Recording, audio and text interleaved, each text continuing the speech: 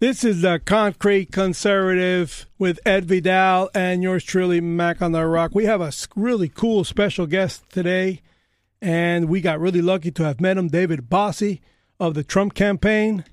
And I'm really excited that he will be we'll be giving him a call, and we're going to be talking about everything that is Trump. Mr. Vidal, I get full credit for this interview, don't I? Absolutely. Because it's one of those things, where... Well, here at the Concrete Conservatives on WSQF 94.5 FM in Key Biscayne, where we provide you with the evacuation route from socialist nonsense. We're a team effort, and you identified him. You like Saul Alinsky, you identified him, and then we pegged him and called him, and we got a hold of him. So, it's one of those things where, you have your antennas up, Yep. you're... And he basically, was here for a fundraiser at the Grand Hyatt or Ritz-Carlton here? Well, no, he was actually meeting. He could have been at a fundraiser because those meetings are usually fundraisers. He was vague about why he was there. Okay. And the truth is, he got to meet his wife, his family. He was with another fellow who was sitting there by the bar and on the pool side. Okay. And I was also by the bar. And we talked, and I just recognized him, and he was very candid. Okay. I confessed that I was a cruiser during the primary, so he'll know that going in. He understood that meant that, if anything else, we were conservative. So, absolutely. So it all started from there, and I said, look, I don't want to ask you a bunch of questions because I'd rather you say it on our show, really. Mm-hmm. And I told him the show, and I told him about the metamorphosis of why the show and the station was built, and he was quite interested in that. So it gave us the bona fide. So now I'm really nervous to call because I've never used a digital phone. I've only used an iPhone. Oh darn! It's one of those things. So we can talk to him. So basically, where's your chief technology officer? Yeah, we need a vice president. Do we have vice president? No, we don't have a vice president. Okay, so, let's see. What we do need is for you to fill up airtime, okay? No, what you need is Snurdly. I need a Snurdly. So we have a situation where Ed Vidal spends way too much time on the internet, okay? And he doesn't really know how to fill radio time. Absolutely. So this is a moment for you to shine today, while I dial the phone number. Go ahead. Today we're going to have David Bossey, who is with Citizens United, and one of the things I'm looking forward to asking him is what his response has been to becoming such a hated figure on the left. Well, it's not very hard to be hated on the left. But see, every time you just I have hear to make about sense. The left criticizing Citizens United, they talk about corporate greed and corporate money, but there's plenty of... I guess I got to dial a 1, right? See what I mean? Uh-oh. I wasn't kidding about this iPhone thing. Yep. So, but the thing, you can't you can't criticize corporate greed without criticizing other greed. Like consumers are greedy; they want the best product for the lowest price, so they're greedy. Politicians are greedy; they want your taxes. They want to regulate you. They want campaign contributions. Even Bernie Sanders has 3 houses. So you got political greed, politicians' greed. Then you have labor unions are very greedy. They want your portion of your salary as fees.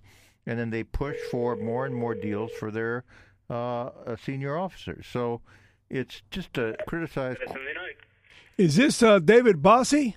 This is Tim Sullivan. I'm the staff assistant here. See, look, they have a Snurgly. We don't. Oh, my gosh. You are live on the radio at WSQF Blink Radio in Key Biscayne. We've just met David some time ago, and he promised to speak to us today. Is he available? Let me check. Could you tell me who your name is one more time? Yes, my name is, my non-radio name is Manuel Cambeau. We're WSQF 94.5 FM in Key Biscayne. Radio station, the Concrete Conservative Radio Show. This was basically confirmed that we were going to be speaking to him today. Okay, let me see if he's available. So, you were saying? I'm saying that it's not fair to complain about corporate greed when in fact all sorts of special interests and factions, as Madison would have put it, are greedy. And what Madison trusted was for greed to counteract greed. So just complaining about one type of greed is really unfair. There's many other types of greed. Like what kind of greed do you have? Well, consumers are greedy. They want... Come on, confess up. What kind of greed do attorneys have? Oh, yeah. Attorneys are now accused of being rent seekers. There's all sorts of greed. They're also slumlords. No, not necessarily. Not intrinsically. That's a real estate investor. It may be a slumlord. Who's usually represented by an attorney who evicts people. So you're as guilty as the rest. Evict people. Keep them on. Keep them honest. Extend their leases. It depends. They got to pay the rent, right? And who you think that voice is? That's probably Jack Kerouac. He's the number one voiceover on answering machines. Absolutely. I met the voice for Siri. An older lady. What did she look like? She was an older lady, and she said that she had done it. I think she was in her 20s or 30s, and she was told to just read words, dictionary. And then they put them together? And they barely paid her anything for it. And lo and behold, 20 years later, they use it as a Siri voice. My gosh. So she was underpaid for something that they didn't even know what its use was going to be for. David, this is the Concrete Conservatives on WSQF 94.5 in Key Biscayne. Welcome. This is yours truly, Mac on the Rock, who met you at the Ritz-Carlton. Absolutely. How are you, sir? I am well. Thank you. Yes, and we were basically on pins and needles here on what angle this series of conversations was going to transpire. I wanted to start with your book, and what is it that you and Lewandowski were able to do? First of all, to have the comfort zone to be able to say whatever you want in the book. And what was the real motivation behind the book other than basically getting rid of the aspersions out there that Trump was this and Trump was that? You wanted to obviously explain the real man. Yeah, so we have Corey Lewandowski and I have now written two books together. Our first one was Let Trump Be Trump, which was the incredible story of the 2016 campaign, and we did that from the inside view of the world. Corey was the first campaign manager and managed the campaign for about a year and a half, and then I came in and I was the deputy campaign manager at the end. So Corey and I wrote that book so that we could really tell the story of that improbable, phenomenal campaign that allowed Donald Trump to win and get into the White House. And then, a year later, we wrote Trump's Enemies because we saw what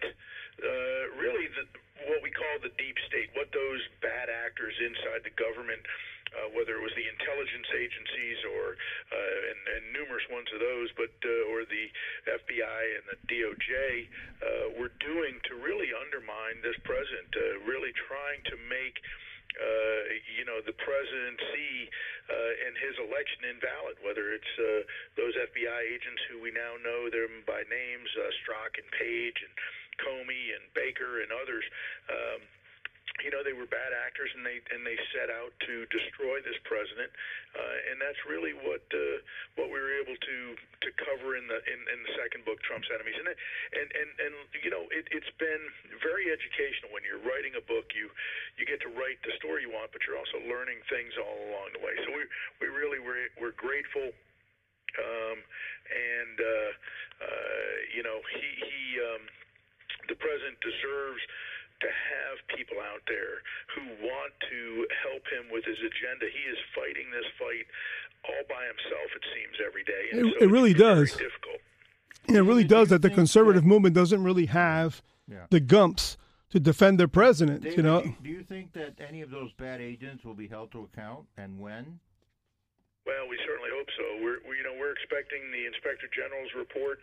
We certainly have an Attorney General now that is really dedicated to making sure that those bad actors whether they're in the FBI, the DOJ, or anywhere else, are held to account. And I think that, I've been disappointed over the last couple of years with non-prosecutions of some of these folks. But, I think this Attorney General is determined to make sure that the American people have full confidence in the mechanisms of government, and so that if you are inside the government and you do something wrong, that you're going to be held accountable for it. And I think that's a little bit different. And this president is just dedicated to making sure that he says it all the time, but the left and the mainstream media don't make it easy on him, and so he tells the stories of what these agents and what the FBI and others that were doing to try to set him up, to try and defeat him in November of 16, and since then to have this silent coup that has been going on. And so I'm hopeful that the Attorney General and the Inspector General of the Department of Justice comes out with a report here in the next month or so that is that's really telling, that educates the American people, but also makes criminal referrals to the Department of Justice for prosecution on any host of issues that could be up there. And I think that will help the American people realize that the president, when he's out there talking about these things, is telling them the truth and is telling them what they need to know. And I think that's part of what's missing in this narrative is the mainstream media continuously lies in order to cover up these things. David, how far up in the Obama administration do you think that the wrongdoing went? Well, it's not just me. I'll tell you, Corey and I interviewed the president in the Oval Office for the book Trump's Enemies, and there's a section in the book that is the unedited transcript of that interview. But the president, when we asked him, do you think Barack Obama knew? The president of the United States says yes, right. That he had to know, because this president understands how intelligence works. He gets his daily intelligence brief. He understands what Obama would and wouldn't know. He understands the conversations and the communication you have with your Attorney General, with your National Security Advisor, with the Director of the FBI, and he sees exactly what Obama would have known. And so when we asked him that question, he unequivocally said that he believes that Barack Obama knew. And also, Barack expanded what the security state was allowed to do under his administration, so that they were free to expose people and wiretap people, and of course, always foreign players, so that they can get the American citizens involved in these conversations. Well, before you were an author, you were a filmmaker, I guess, and you got your case up to the U.S. Supreme Court. Maybe you can tell our audience, why does the left hate you so much? Well, we wear that as a badge of honor. When the liberals think you're doing something wrong, I take that as I know I'm doing something right. But we wanted to make a film. Our company, Citizens United Productions, has made 25 or 26 films over the last 10 years or so, and so we've been pretty good at it, and we really enjoy the work. You get to tell a long format political story, through film, and it's really a powerful tool, and it's not used enough. But Michael Moore, if you remember, in 2004 had a film called Fahrenheit 9/11, yep. And it was really powerful. I mean, I totally disagreed with the premise of the film, with the politics of the film, and he wanted to defeat George Bush for his re-election in 2004.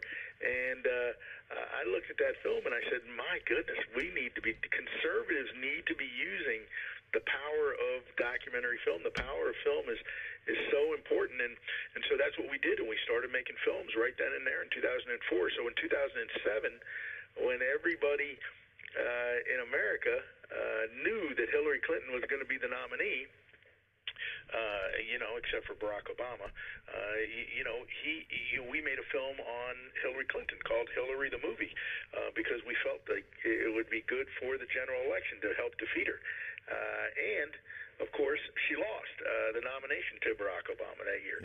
But our film, after we made it, was not going to be allowed to be shown on television, and our advertisements for it weren't going to be allowed because it was going to be a violation of McCain-Feingold. And we thought that why could Michael Moore do it? In 2004, back then it was just a couple of years earlier, and why couldn't we do it? And it was very simple. It was Michael Moore had the media exemption, which we did not, and because he worked for a big fancy film company in Hollywood, he automatically got it. And so we went to the FEC and said we should get the media exemption. They said no. We went to court and argued that we should get the media exemption. They said no. We went to the appeals court. They said no. We appealed it all the way to the United States Supreme Court, and in 2010, it'll be 10 years this January, will be our anniversary. But Citizens United versus the Federal Election Commission is a deeply important First Amendment case that allows that victory leveled the playing field for conservatives, and it really allowed us to compete with the unions and the left that had, the George Soros on one hand and the unions on the other, and we were just outmanned and outgunned, and politically speaking, and that's one of the things that Citizens United, our victory, was able to do is create the opportunities for conservatives to win. And obviously we won the House back in 2010. Our case was decided in January, and in that November we won the House back, and then a few years later we won the Senate back, and then of course in 2016 we won the White House back. So we're very proud of the Citizens United case and the what the case means to the conservative movement across the country. Yeah, we agree, and we were just talking before you called that the leftists are always complaining about corporate greed, but it's not just corporations. Labor unions are greedy. People like George Soros are greedy. Politicians are greedy. So just having this idea that only an authorized media person is exempt or is protected by the First Amendment shows you how bad the McCain-Feingold Act was. Well, that's right, and we just said, well, you know what, we're not going to agree to that, and we're not going to be pushed around. So we took them to court, and we won. Okay, so what do you expect for this coming election for next year? I mean, I hear the left is trying to come up with this fake recession. They've run out on the Russia collusion. Now they're trying the white supremacy angle. The New York Times is supposed to be has a 1619 project. What do you make of all this? It's really these folks are so. The left is so deranged and delusional, they'll do whatever it takes, in their opinion, and they're getting more and more desperate in order to defeat Donald Trump. They hate this man viscerally. They hate him more than they can stand, and so they of course, trumped up this charge of Russia collusion and collaboration and of course, there was nothing to that. But for 2 years, more than 2 years, the American people heard nothing but Russia collusion. Yeah.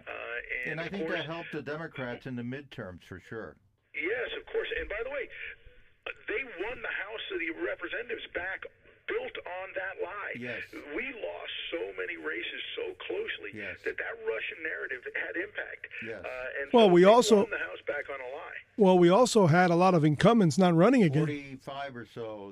Total. Well, guys, we do have every 2 years you have retirements. We have a spate of retirements right now that are going on, and people are talking about woe is me. Every 2 years we go through the same thing, and I do agree with you that we had more than normal last time in 2018. But that Russian narrative, that lie that they perpetrated on the American people, and the mainstream media went along with it, that had a huge impact on turnout, on the energy that was built by the Democrats, and that lie that they continue to tell. And so, in my opinion, we would have won a lot more races, including potentially being able to beat Donna Shalala down there in Miami. Right. Oh, that was a tremendous thing. Yeah, that was terrible. We have a couple of candidates one's going after Donna Shalala. And she's running again, Maria Elvira. And another one going against She's tremendous too, by the way. She's a very dynamic. We know her well. She used to live here in this community in Key Biscayne. Yep. And we got to know her. Have her on the show. Yeah, and she is graceful. She's obviously got a presence for the camera. She's been in TV all her life. Her father was a recognized journalist out here, and my father knew him very well. They both. But this time she's going to be a Trumpista. Because last time, she didn't. She used to come out as a Trumpist. Well, we call that around here. I guess we call this nationally. She didn't kiss the ring, and she should have. Well, it's Trump's party today. So. Yeah, and no, Carlos Cubello had that same problem. He didn't want to kiss the ring because he was a Jeb Busher. Couldn't get over it. He lost, but there's a very dynamic young woman who's running for his seat. So the incumbent Congresswoman there, Debbie Murcaso-Powell, is an actual sponsor of the Green New Deal. So. Well, I think we make the mistake. I wanted to ask David this. Don't you think we make the mistake of giving the Green New Deal credence by repeating it all the time as if it had any kind of fat in it? I mean, it's a completely made-up story tale kind of bill that never goes anywhere, and that's never been sponsored, and never they put it up for vote. We have 89 sponsors in the House. Yeah, but it's never going to pass the House, and it's never going to pass the Senate. But no, I understand what you're saying. Doesn't really have anything in it. Us talking about it, we give it credibility. We need to educate the American people as to how just off the rails these people are. I mean, you have this young girl who is the face of the environmental movement right now, just leaving on a sailboat today, a carbon-neutral sailboat trip, just going to take 2 weeks across the Atlantic so that she can come and speak to the UN about global warming. Look, I'm not going to take my advice from a 14-year-old. I'll be honest with you. Yeah. About much. I have 4 children, and 3 of them are teenagers, and I can assure you, I'm not taking advice from them on any type of policy development. But look.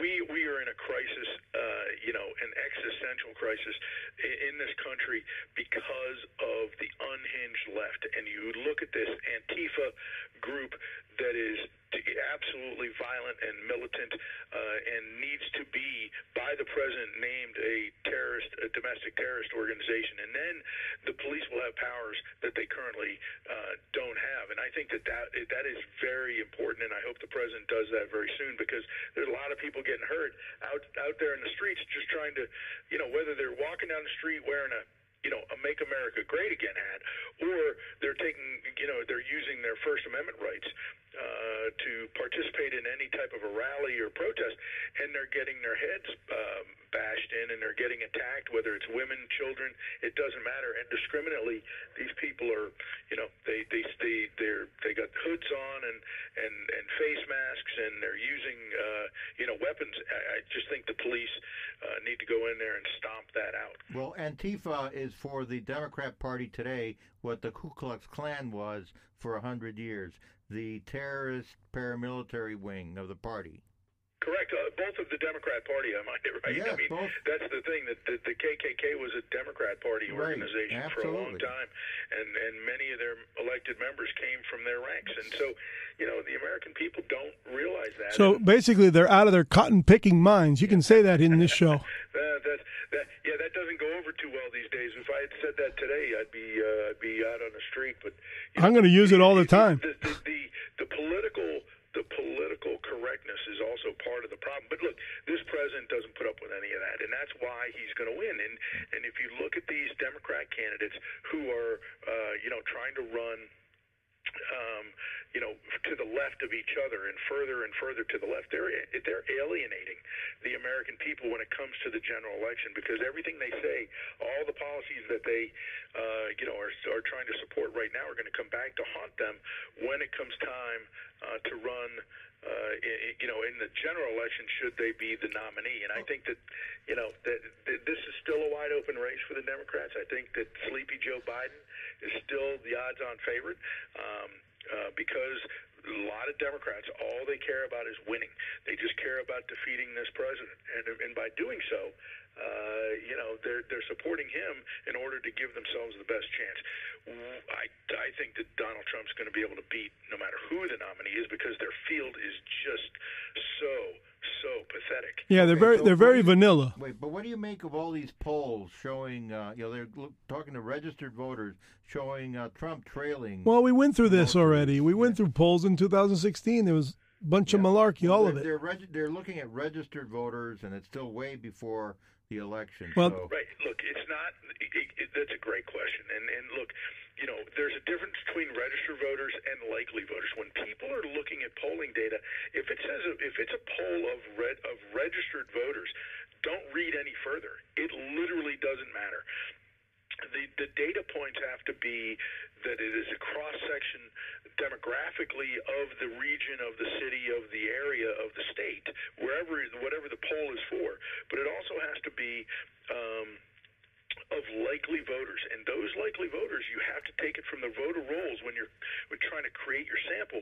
You have to actually call people who did vote in the prior elections, whether it's a Republican primary poll, and you have to call people who actually voted in the primaries, in the previous year, 2 years, 4 years, whatever it might be. That's the only way you're going to get, because there's a huge swath of the American people who do not vote, and so it's unfortunate, and I wish more people did, but that's the way it works, and polling data is only as good as your sample. Now, in the polling data, I want the audience to know the polling data only shows you that they voted, not who they voted for. That's correct. So, does it give any other type of demographic? Well, let me just say this. If you are in a state, and most states are, where you're registered by party, Republican or Democrat, and they're looking to and they're going to do a primary ballot test. So let's say Ron DeSantis is running, in a primary for governor last year. You're only going to go to the Republican Party, Republican registered voters who voted in the prior primaries, and so that's going to give you only Republicans, and that's how it should be. Now, if you go to the general, you're going to be taking a sample that's going to be equal amount Republicans, equal amount Democrats, and if your state has independents, you're going to have independents in there to the percentage that state normally represents, whether it's 5, 6, 7, 8% independents. And so you really, the pollsters today are very good. To go to your point earlier is we did go through this in 2016 where the polling data was just fundamentally wrong, and that's because they haven't been able to figure out since Brexit over in England, where they had what we called the undervote, where it was that silent group of people who either lied or didn't get polled, or they lied to pollsters and they just told them what they wanted to hear. But those folks were out there in 2016 in the United States, and they didn't vote, or they didn't tell pollsters how they were going to vote, or they lied, and so it is it's really remarkable experience. We saw it first. I saw it firsthand in the polling data inside the campaign. Our data was different than most of the mainstream media, and we knew it was going to be close, and we knew we were going to win certain states that the Democrats thought they were going to win, and so look, we're doing it again right now. You look at the president at 38, 39% of the vote, in some of these polls. I just don't see that as being accurate. I mean, he is going to get in the mid-40s because that's pretty much what he got in 16. We need to get that same level or more, and he's going to get reelected. So these polls today and again, a big point is once you have a Democrat that's defined, that you know who it's going to be, it changes the election. Right now, you just have Donald Trump versus what we call a generic ballot against any Democrat who's nominated, and I think there's a big difference between Joe Biden's policies and Bernie Sanders' policies, and I think that is going to be, the difference of who the nominee is going to make a big difference. Now, moving over to Texas, there's a lot of talk about Republicans losing Texas. Alan West joining the top of the party, running as party chairman. You think that will save Texas for the Republicans? Well, look, I don't know that any one person is going to save Texas. It is going to be, we need more registered Republicans in Texas. We need to stop. Maybe we need to build a wall between Texas and California because there's so many Californians moving to Texas, and they're bringing their liberal voting record with them, and that's the problem. I mean, you got the demographics of the state are changing, and so it's a It is a problem that Texas is changing, but I think that Texas is going to be in our column come 2020. But it's going to take a lot of work, and the governor's terrific, the senators are great, and Donald Trump's going to win Texas. I don't think that that's going to be on the table, but I think that's another place that the Democrats want to make Donald Trump spend time and money instead of other places. Now, can Trump surprise us all by luring the 18 to 25 crowd that really thinks it's cool to support Donald Trump? I think that might be a hidden phenomenon. Yeah, who do you think is going to be his put him over the top in 20? What you mean what kind of age group, what bracket? I mean, it would be surprising if these young characters who are normally liberal, I've heard that African but it's kind of popular. It's kind of cool to be a Trumpster now. The younger folks today are being sold a bill of goods by the Democrats. It's all about, what we can give you, what you can get for free, and that's unfortunate because that's, at some point in time you run out of spending other people's money, and so that's the millennial problem that we have right now, and I think that that's going to continue, and you see a lot of those folks energized by the left, but I think that there's a silent group that's enormous of Republicans that need to be turned out. We don't spend enough time and energy on the 18 to 30-year-old vote from Republican standpoint. As far as the African American community is concerned, Donald Trump got 6% of the vote in 2016. Now he'll get 16%. Pardon me? I agree with Candace Owens that he's going to get 10% more and win it. Well, if he doesn't get 10% more, he just needs to get 10% total. He had 6% in 2016. If he goes to 10% in 2020, guaranteed mortal lock on re-election. He will not lose, and that's very important. And look, you look at what he's done for the African American family across the country. Doesn't matter where you are. The economic prosperity that this administration has brought you, that President Trump has brought you, is tremendous. It has affected. You look at the African American unemployment rate is at the lowest in history. The wages are going up, and you look at things like that affect the African American community, and it's been talked about a lot, is the criminal justice reform package that this president has signed, really forced through and signed, and that's bringing back a lot of families and giving a lot of people a second chance.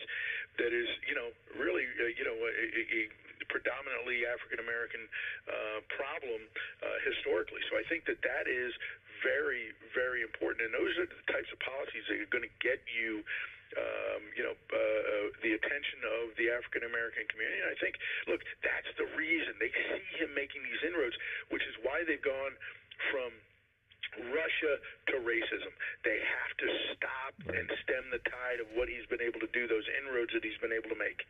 Yes, I agree. The reason why I asked about the youngsters is because we're very supportive here on the station with Turning Point USA, and we've had the opportunity of meeting Charlie and Candace. Charlie's great. And our local affiliate member here is a girl named Driana Sixto, who's was Miss Hialeah here as a youngster, and so we've had her physically in the show with us. So we want to see them succeed, and we want the best way to have them show their prowess is for that millennial group to actually vote for Trump. I know that my daughter just sent me a text that she's turning 18 on September the 5th. And she already sent me the text on of the reply from the elections online service that she's registered a Republican. So I'm having a good week. Yeah, you are. Yeah, that's great. Yes, and my son is also a Republican. Now, there's another issue that the Republicans I don't think sell enough, which is the power of getting rid of the individual mandate in Obamacare. That should be given a huge kudos on the part of case on that could knock out Obamacare. Yeah, and it's at the Supreme Court right now. It's going to be heard in the next session, so we'll see what happens with that. I mean, look, this president has made a concerted effort to get rid of Obamacare, and you saw that John McCain, obviously a couple of years ago now. His famous thumbs down. Yeah, that famous thumbs down. You'd think Roberts is going to change its tune now. I think. Well, we'll see, but the Texas case is a good one, and we'll see if it has any. We'll see what the 9 justices do. We won't put it all on one guy, but I'm sure Ted wants to. If we need a majority, it doesn't matter who. Yeah, this case will definitely call Roberts' bluff, I think that's right. I think that's right. So, hey, guys, I got to go. I'm sorry. I got another show you. right on. Well, thank you for keeping your promise here on the Concrete Conservative. It was quite an honor to speak with you.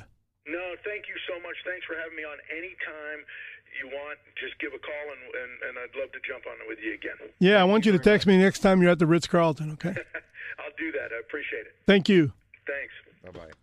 Well, that was our thrill of our history. Bossey from Citizens United. Yes, man. That really how would I say, that solidifies the concrete in our Concrete Conservative show. A bona fide, true blue. There's one question I failed to ask him. What's that? And not a question. It was actually something, a message I want to send to Lewandowski, who I was hoping that. He's looking to run for Senate in New Hampshire, Lewandowski. Well, my butting heads with him at a Trump rally is what I wanted to talk to about, and I wanted David to remind Lewandowski I'm the fella who butted heads with him, basically defending. Run over some woman reporter. Nah, it was up in Palm Beach, and Trump landed his helicopter in an amphitheater area there. It was quite a thrill to realize, oh my God, we've just been run over again. And I was there defending the turf of the national spokesperson, Steve Lonegan. And Lewandowski got into Lonegan's face, and I had been Senator Ted Cruz. During the campaign, I wanted to. So are you going to go up to New Hampshire and volunteer for Lewandowski's Senate race?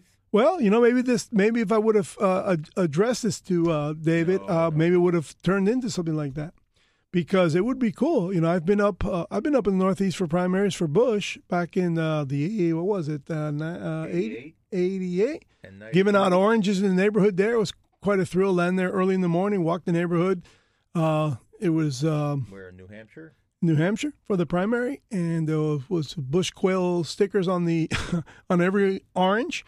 And we would hand out the orange. Yeah, we're from Florida. Here's the Florida orange. And we would talk to people. And in 88.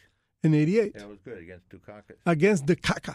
Running for Ronald Reagan's third term, so he was successful with that race. Okay, now that's a good leading question. Who will likely be Trump's third term? Oh, we're come on, we're saucing it up here. It will not be Ivanka. It's got to be. Ivanka hasn't shown us publicly that she's registered Republican yet. She's still a Democrat. So that's why I said it will not be Ivanka. I mean, Mike, who knows? Mike Pence.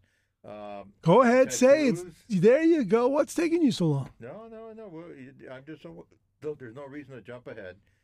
We need to get Trump reelected next year. And I hope we can get the House back in Republican hands. The Republicans only need a net gain of 18 congressional seats, and there are 31 districts held by Democrats that Trump won in 2016. Oh, repeat that for the audience. There are 31 districts that Democrat congressmen hold today that were won by President Trump in 2016. For the whole House. In the whole House, yes.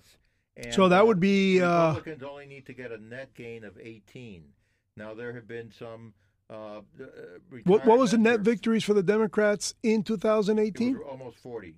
Oh, so that would scratch it right there. Yes, but there have been some retirements this year, but I don't think they were as bad as when Paul Ryan led 46 people out of the Congress.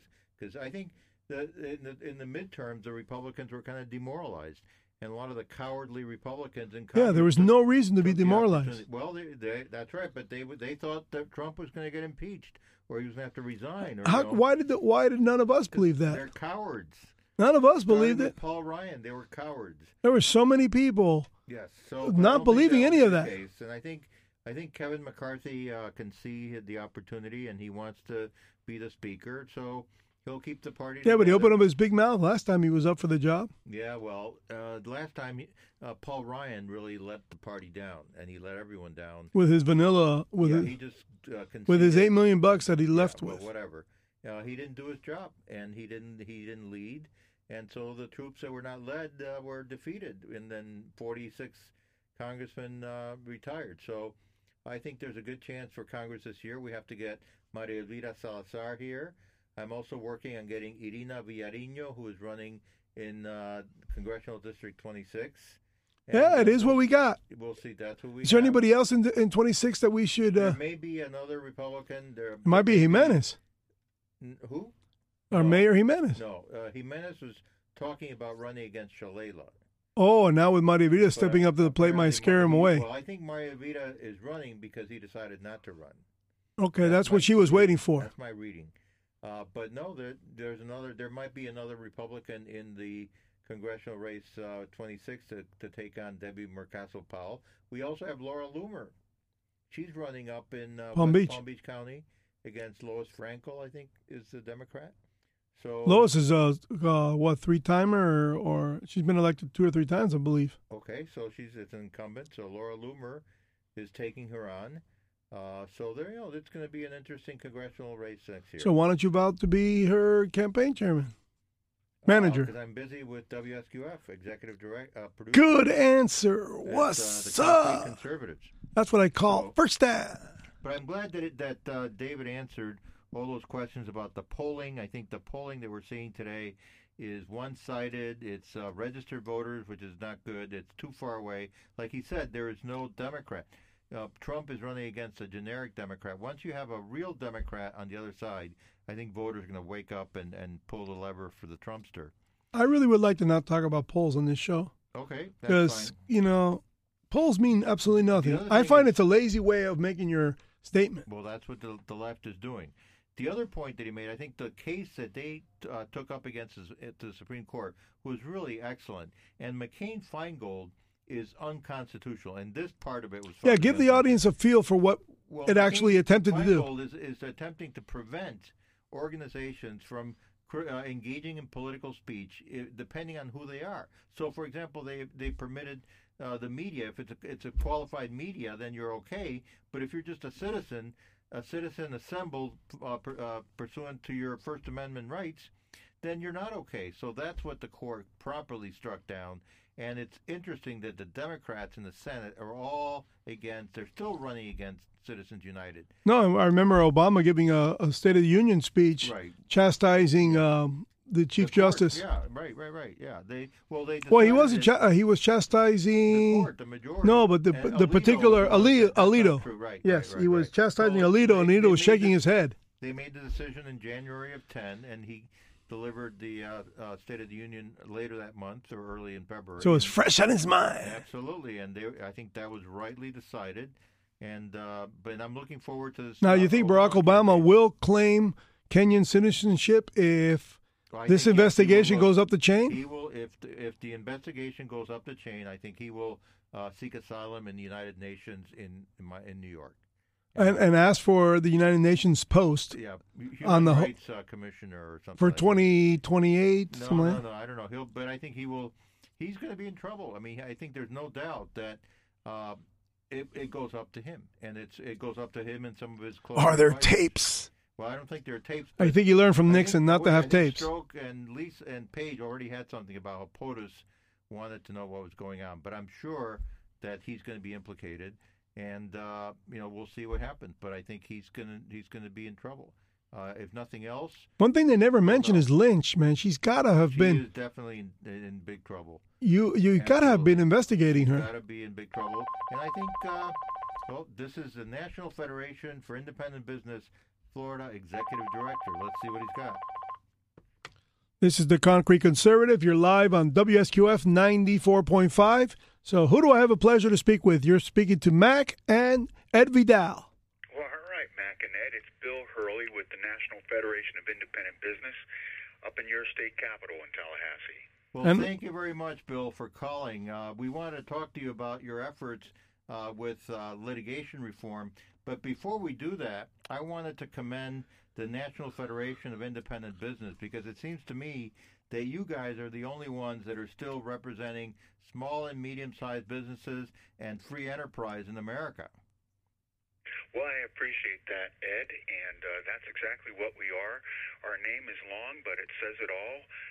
We do lobby in your nation's capital and every state capital, and we represent independent business owners. Right. We don't accept publicly traded companies in our membership. So that's we represent great. Over 10,000 small independent business owners across this state. They're just what you think they are. They are family-owned businesses, sometimes for many generations.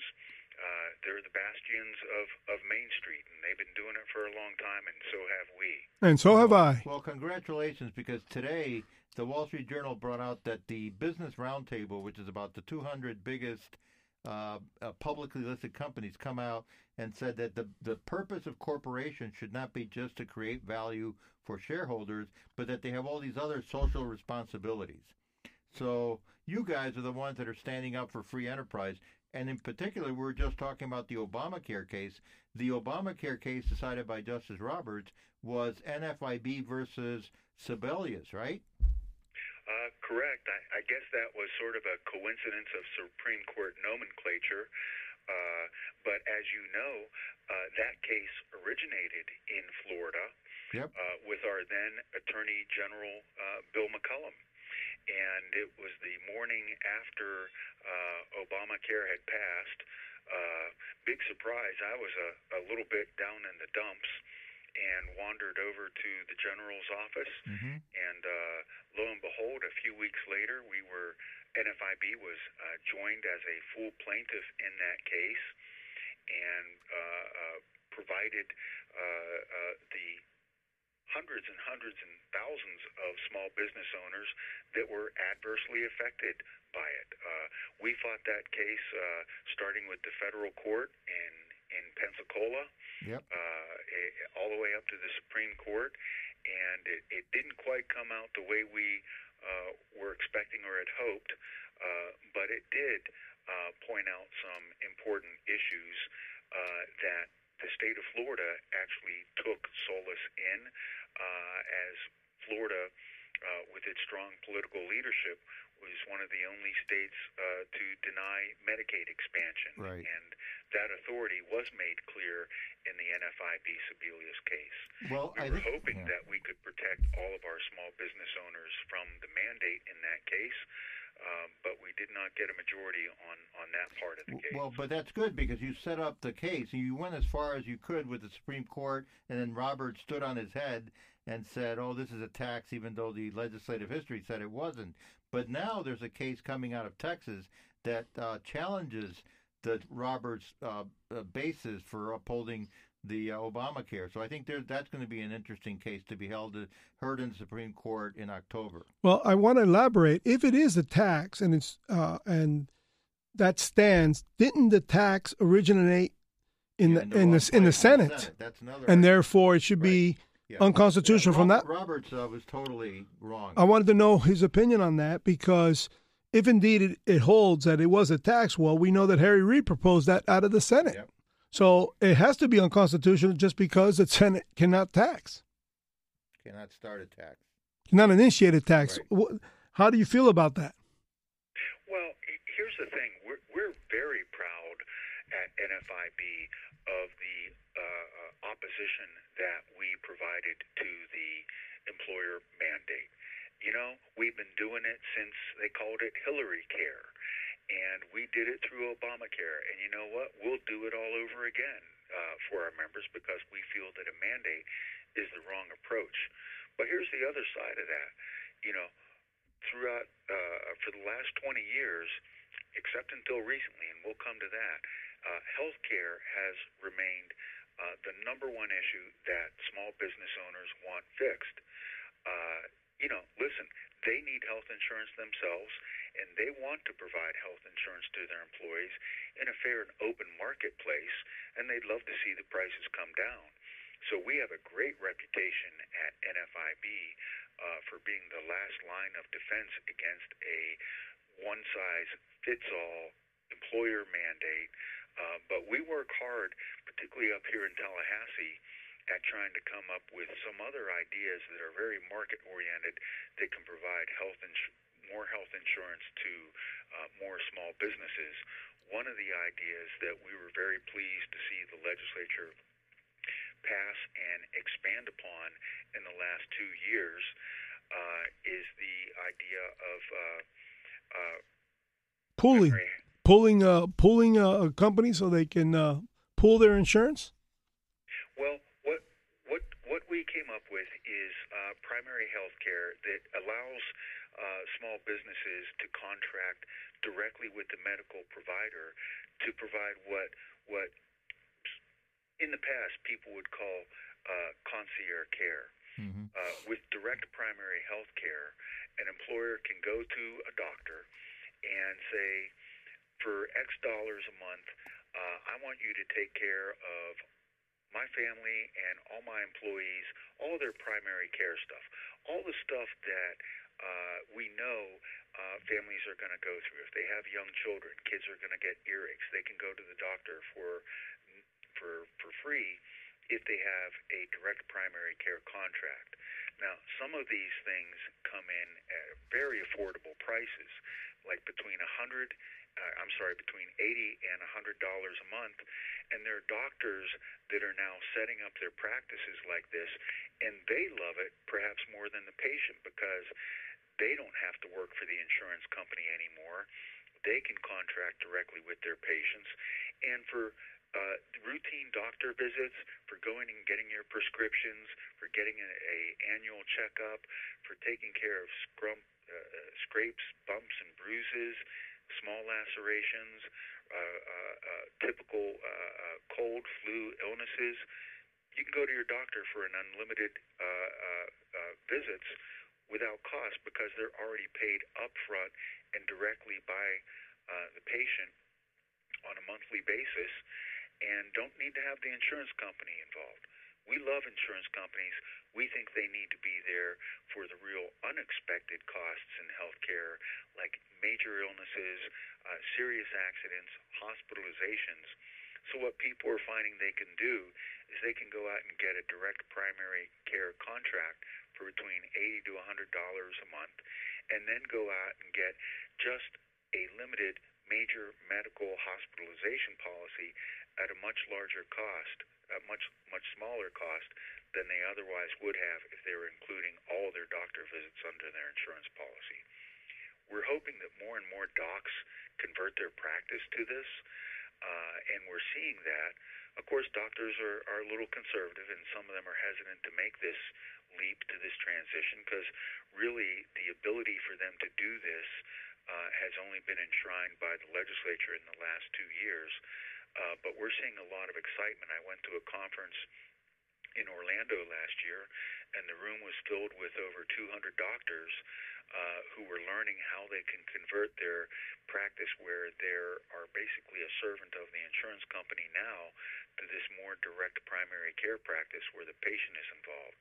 So, yeah, I mean, that would increase their cash flow for the abilities to maybe retrofit their offices for the first time in their careers. I noticed that a lot of doctors have had the same office. You go in there, and the offices are still decorated like in the 70s because there's just no money for improving the actual facility. So they got to like that. It would be a membership program, right? With your doctor, they would basically be established like a medical club among his patients. They pay every month, and I'm a small business owner, so I'm just going to go ahead. I'm a retailer, so I'm going to go ahead and say the register would get full of money every month, even if the patient is not sick. So most people. Right. It would work exactly like your health club. You know, you're going to pay that dues to the health club, whether you go and exercise or not. But you know that if you need to and you want to, you can go to your doctor without a fee. Doctors are proven that they can still be very profitable in this manner. And if you look closely at those doctors' offices of today that you're describing, you're probably going to see at least one or maybe two employees that do nothing but paperwork. Fill out paperwork for the insurance companies. Well, here locally, it's usually the wife of the doctor. It's usually the wife of the physician. The practicing physician's wife is usually the person pushing all the paper around. That's a very a Latin thing. Keep an eye on the doctor. Down here in South Florida. Yeah, down here in South Florida, it's usually the wife in there. She's running the paperwork in the practice.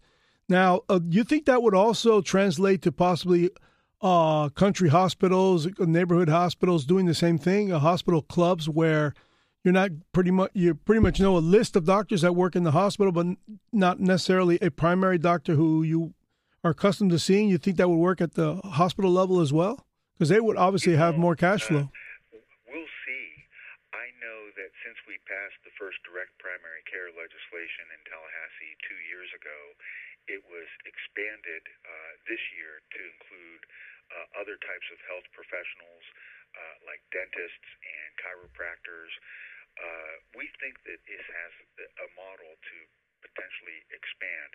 And listen, I'm not going to sit here and demonize the insurance companies. They play an absolutely critical role. But our administrative costs in our healthcare system are something that we can take a serious look at reducing. And, I'll just ask the common sense question. Do you really need an insurance company between you and your doctor if you're just bringing your kid in for, the fourth time this year for an earache to go ahead and get the penicillin they need to get over that earache? There are some things that are just not worth insuring. We all buy homeowners insurance, but it's there to insure when the house burns down or is destroyed in some disaster, not for when you need a fresh coat of paint. So we it's a good analogy. Our health insurance, so it insures only the very extraordinary and unexpected costs of maintaining your health, not the routine costs. Yeah, it looks like it would be catered perfectly for a business like mine. I'm a hardware store, so I only have 3 employees and maybe 4 visits a month from an accountant. He has the Ace Hardware Store in Key Biscayne, and you have to go like half an hour to find another hardware store on the mainland. Yeah, so with 3 employees, the money that I give them to go get their own insurance, they would save a considerable amount of money being part of some kind of primary care club.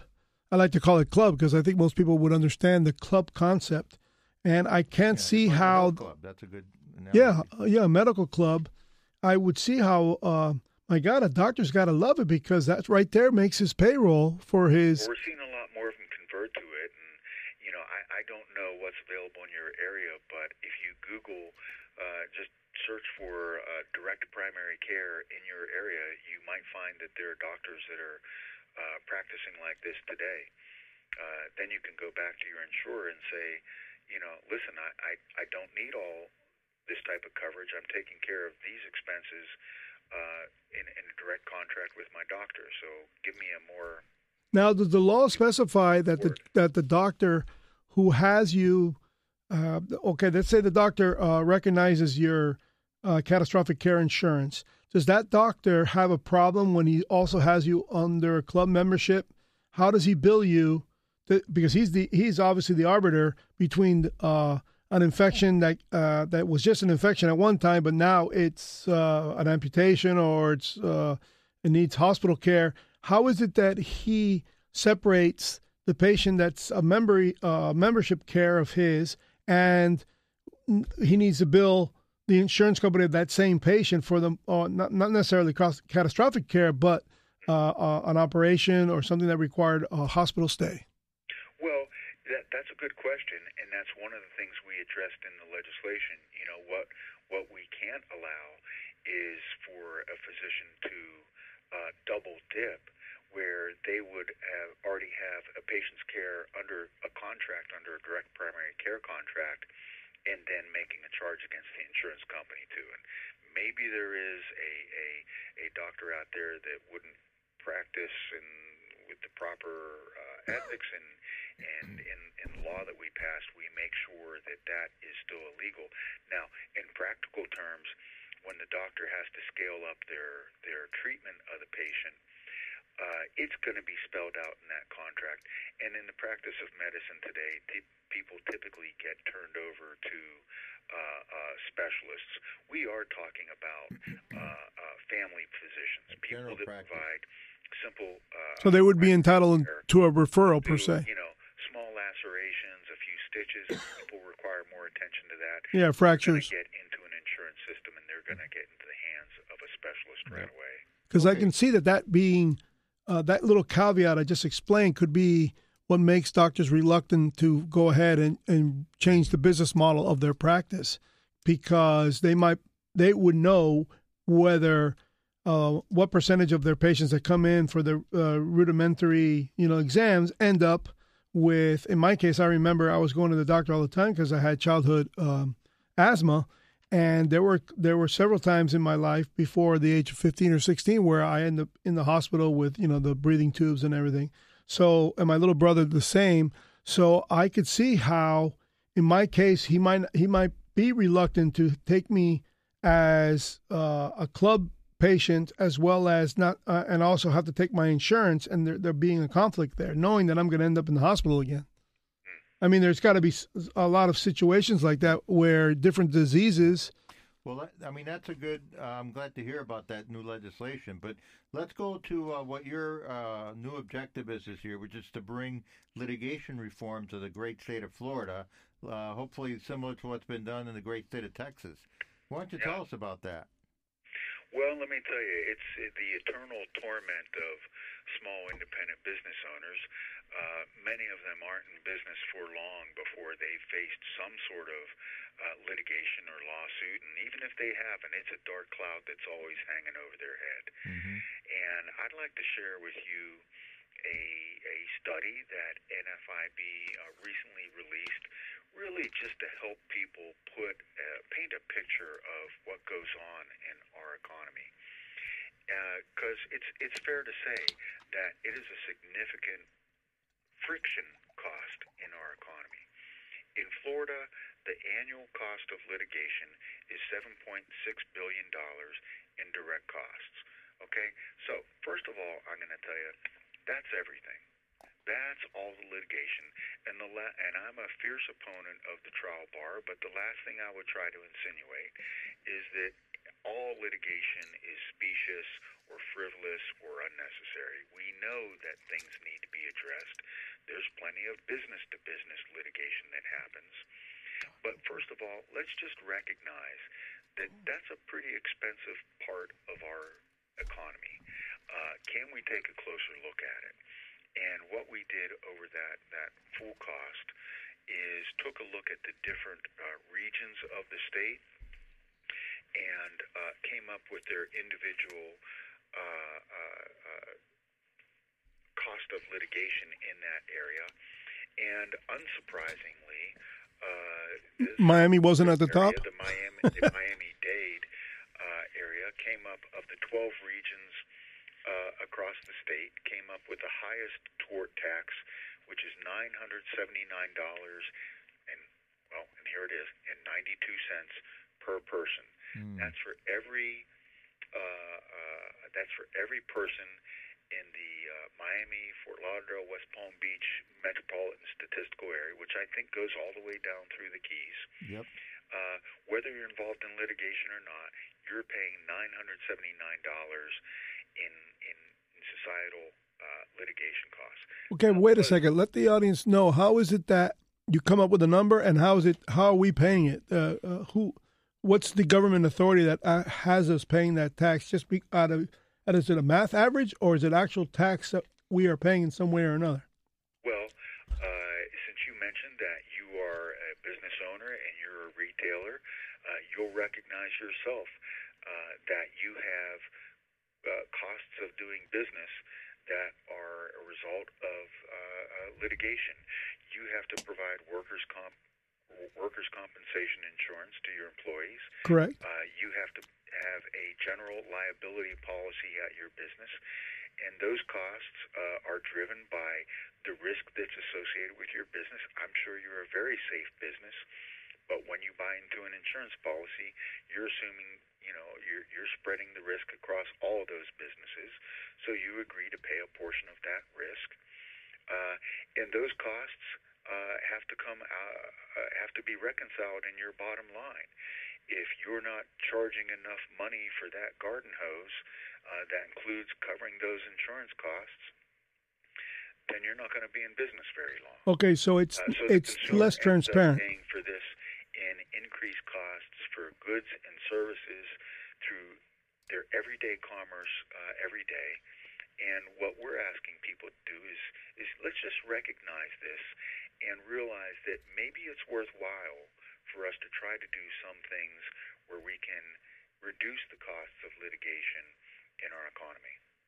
Okay. So it's a cost of doing business which is increased, and in fact, because the cost is raised, some business isn't done. Some transactions are foregone. Some employees are not hired because businesses don't want to take on the cost.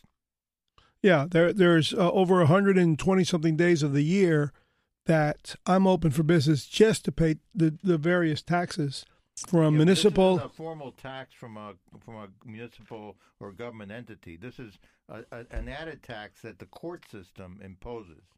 Yeah, that's what I want the audience to get clear on because I'm not very clear on it. You talked about Tax Freedom Day, and maybe that falls for you somewhere in April, March, and I think that was that. Yeah, it's just right. That's how long you have to work to make sure you're fueling your government at the local, state, and federal level. Then after that, what we're suggesting is there's probably a further Freedom Day somewhere down the road where you're working just to grease the wheels of justice, to make sure that our justice system continues to work, which is absolutely critical to fair commerce. But that's an additional burden on in our economy that we're saying that we should just take a rational look at. Mm-hmm. Now, let me tell you about some of the things we're asking the legislature to do. And for the first time here at NFIB, we feel like we're finally going on the offense and treating the litigation industry for what it is, which is simply another industry. Right. It's a business of suing. Trying to, don't get me started, off the tracks and disrupt the way we do business. And maybe it's about time we take a close look at how they do their business. And one of the things we've discovered in the past couple years is that there's what we think is not a real good thing going on where litigation is financed. We think there should be two parties in a courtroom. There should be a plaintiff and there should be a defendant. A lot of people are shocked to find out that more often than you might think, there are third parties outside of the courtroom that have a financial interest in the outcome of that case. Now, some of us have heard about litigation financing and think about it as, some small-town courageous attorney that's taking on a big, giant corporation, and some people help him in his heroic fight. This is becoming much more mercenary than that. We are finding that there are companies out there that are creating financial instruments, investment instruments that people can put money into that basically speculate on the outcome of a bunch of aggregated class action suits. The small slip and fall case in your store community's court might be one case that's been gathered up with dozens or even hundreds of others and allowed and is serving as a wagering stake for outside parties. We think that when more Floridians discover that this is happening, they're going to have a knot in their stomach.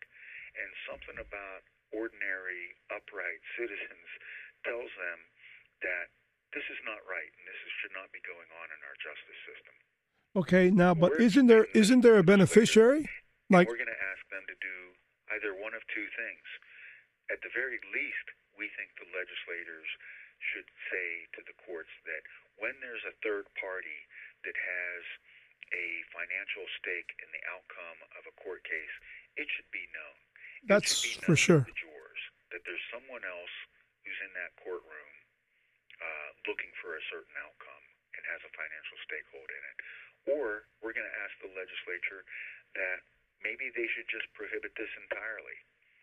Now, bear in mind, this is not strictly like a financial instrument like you might think of a business that goes to a bank and says, I need a line of credit so that I can make payroll this weekend. This is not a law firm that just goes out and goes to a bank and says, I need a loan to build a bigger office or to pay my payroll. These are people that are putting money down, and they don't get it back if they don't win the case. And that, to me, sounds precariously close to gambling. And that sounds like gambling on our justice system. So we're going to ask the legislature to take a real close look at this next year. Now, aren't there cases like class action cases that could not get off the ground without these third party funding the litigation? Not necessarily. No. The class action and litigation financing are separate matters. Yeah, I want the audience to know the distinguishing factor there. You can have a class action without having a third party financier of the plaintiff's attorneys, right? Would you agree, Bill? Well, you certainly could. I mean, it's not a necessary part of it. And, if we find that and we don't want to, bar access to the courts, and if it's necessary for class action lawsuits, we can carve those out. We're not negotiating the legislation here and now on the phone, but, if that's necessary, they can be carved out. But even if they are still necessary for people to have access to the courts, should it not be known as the jurors are sitting in judgment of these cases that there are other people that are taking a financial stakehold in it? And again, perhaps financing is not the right label. It should be called speculation. Well, it's fine. Go out and get a loan if that's what you need to make sure these cases go forward. But guess what? If the case does not succeed, I'm guessing in a standard bank loan, the terms and conditions still apply. Right, you still have to pay it back. Owe that money. Yep. What we want to stop is the speculative part of it, where people will put money down knowing that they're taking a risk, which is fine. Entrepreneurs understand risk-taking. And if they don't win the case, they know they get nothing. But if they do, they know they're going to hit a huge payout. Yeah, We don't think that's what our justice system should be about. What kind of response have you gotten from the legislature? A lot of raised eyebrows. Again, most people have heard of this going on, but they think of it in big mega cases. What we're finding is that there are people that are organizing this on garden variety litigation and aggregating them into large packages where people can speculate. So we think we're going to get a lot of interest from the legislators. I think we have a very strong leadership, particularly in the House and in the House Judiciary Committee with Chairman Rommel, who's just from over in the Naples area, I believe. He's familiar with this issue, and I think he'll be giving us, at the very least, a committee hearing.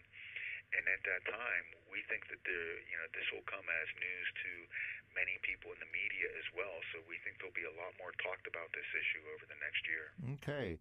What about this year? I think the legislature limited the assignment of claims.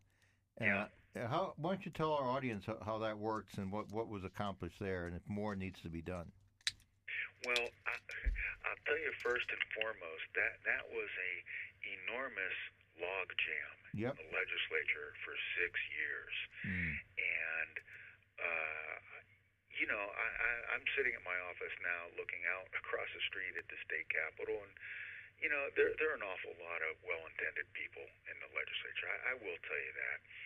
But for goodness sakes, this has been a serious problem for a number of years, and it's a little disappointing that it took them 6 years to fix it. And this is the issue that basically allows what should be small, normal homeowners insurance repairs to get out of scale when, regrettably, the home repair people work in coordination with the trial lawyers. And their interest isn't in so much in getting your home repaired as quickly as possible as it is in maximizing their litigation and maximizing their attorney's fees. So it's a very good thing for, the homeowners insurance that the legislature has addressed this. We do think that the legislature was successful in taking out the incentives for these repairs to be prolonged for the sake of driving up the attorney attorney's fees portion of a homeowner's insurance claim. But importantly to NFIB, this has been sort of the sole occupation of the civil litigation debates in the legislature for several years. Now that this has finally passed, and now that the governor has signed this into law, we think that the legislature has now, that logjam has passed, and we think that a lot more attention can be paid to other important tort reform issues. Oh. So we're very optimistic that a lot more can happen in the upcoming 2020 session. So what kinds of tort reform do you anticipate? Well, we think it's very important that the legislature take a new and a fresh look at this new issue of litigation financing, or litigation speculation, as we're calling it. Yep. But we've talked about that. What else is important for the legislature to do? A couple things. Right now, there is virtually no cap on attorney's fees in the workers' compensation system. We are paying usual and customary rates, and what that ends up being is one attorney asking, what do you want to charge? And the other attorney answers, a whole lot, and then the first attorney says, that sounds good to me too. We used to have a fee schedule in the workers' comp system that, regrettably, was thrown out by the Florida Supreme Court. Yeah, which was known to be very liberal. The new Governor DeSantis, on his first day of business, I believe, he started naming new Supreme Court justices. We have a different Supreme Court now. We think this court will take a fresh look at having fee caps in the workers' comp system. So if the legislature would reestablish that, we think that the court may look upon it more favorably, and we can control our workers' comp costs. Now, let me point out one thing. Workers' comp rates happen to be going down. Well, that's great, because if you've been around this state for a while, you've seen how deadly it is to businesses when workers' comp rates are going up by double digits every year. I'm familiar with California, and that has been a big problem for businesses in California. Well, my contention is rates are going down because our economy is just so red hot. We are employing more people and paying them a higher wage than ever before in history. In Insurance Principle 101, the more people you spread the risk across, the lower the cost is going to be for everyone. So we are seeing rates going down, but we know enough to look underneath the hood in the system, and when you look under the hood, you can see that attorney's fees are escalating within the system, and we think that if we don't repair that by restoring that very soon, and should we take, let's hope not, but should we take a downturn in the economy, then we could get the double whammy of seeing a struggling economy with escalating workers' comp rates, and that wouldn't be good for jobs. So workers' comp attorneys' fees, we want them to address that. So part of this litigation reform is really undoing decisions by the Florida Supreme Court, which heretofore had been pretty liberal, considering that we've had Republican governors for over 20 years. Is that right? Well, you know, Republicans have had a majority in the House and the Senate and have held the governor's mansion for over 20 years now. But incredibly, through some perseverance and longevity, the Florida Supreme Court was still a legacy of the former Democratic rule in this town. And only through eventual mandatory retirements have we, by good fortune of the calendar, seen an enormous transition in the Florida Supreme Court concurrent with the election of Governor Ron DeSantis. Had his opponent been somehow elected, and I'll remind everyone just how close that election was, we probably would have seen a perpetuation of the liberal Supreme Court in Florida. But with Governor Ron DeSantis, we immediately saw, in very quick order, three very strong appointments of conservative jurists. And while I wouldn't prejudge any Supreme Court justice on cases, we do feel that it is worth the expenditure of political goodwill for the legislature to reestablish or reconsider some of the things the previous court has thrown out, and let's get these things back in front of them. Let's get a workers' comp attorney fee cap back in front of them. You know, the court also threw out years ago a cap on medical malpractice damages. Mm-hmm. Yep. Right now, there's no cap at all on medical malpractice damages. Now, I know some of those damages can be very expensive, and I know the cap probably needs to be very high. But for goodness sake, could we come up with any number? Could we come up with some type of ceiling?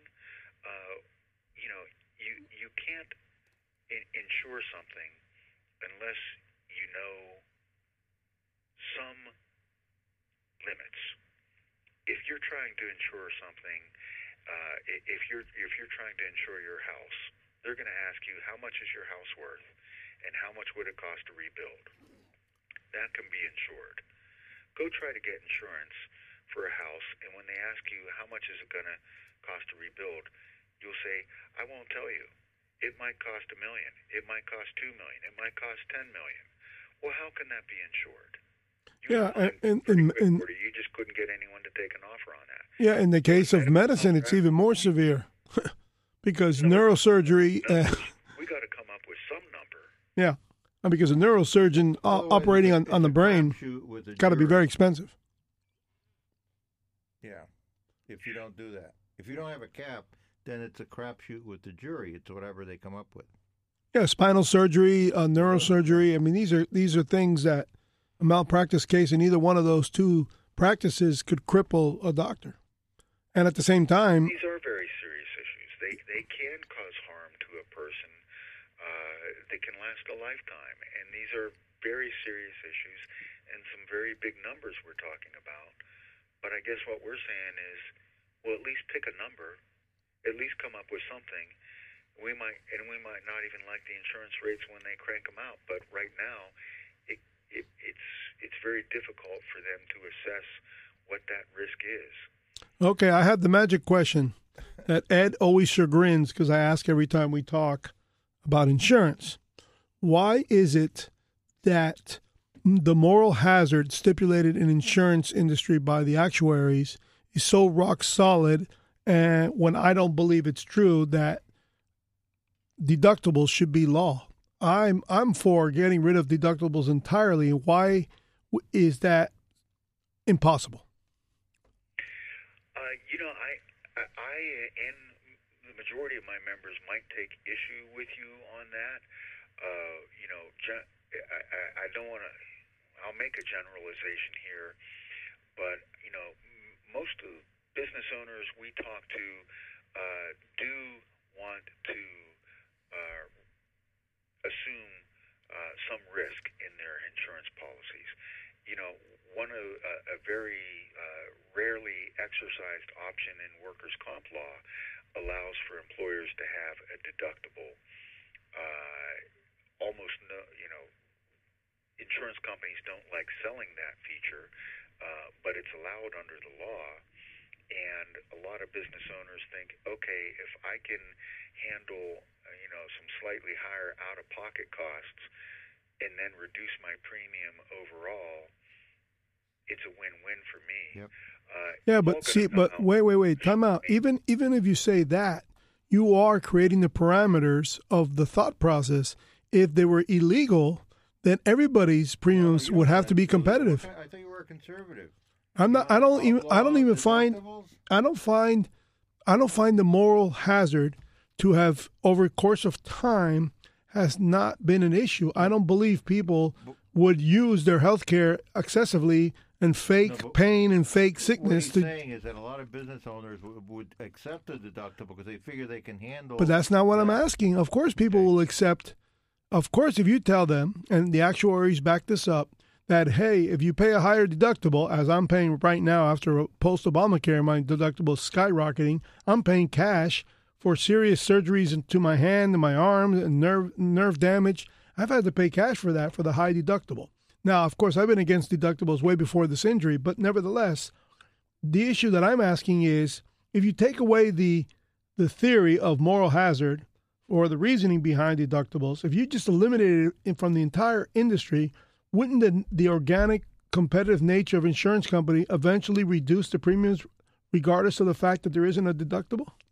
Well, I'll tell you what, Mac, you really are giving me food for thought.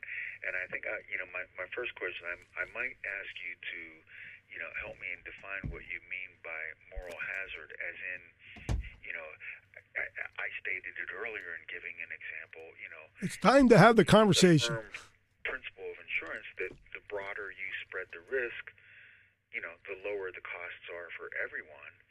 So if it's in that vein that you're suggesting, theoretically, if we were to prohibit deductibles in across all lines of insurance, would the cost for everyone? Whoa! No, just in healthcare, because in property care, So I can see just in healthcare, right because in property, eliminated deductibles. right, because people don't fake pain for the hell of it.